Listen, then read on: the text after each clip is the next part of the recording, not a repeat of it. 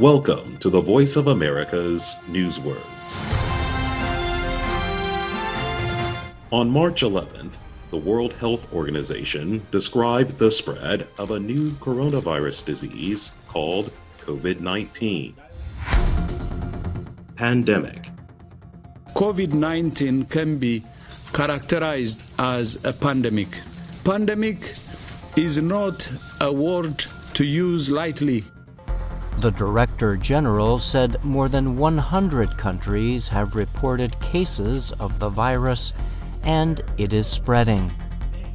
A pandemic is an event in which a disease spreads very quickly, affecting a large number of people in many countries on several continents. The World Health Organization describes a pandemic as the worldwide spread of a new disease.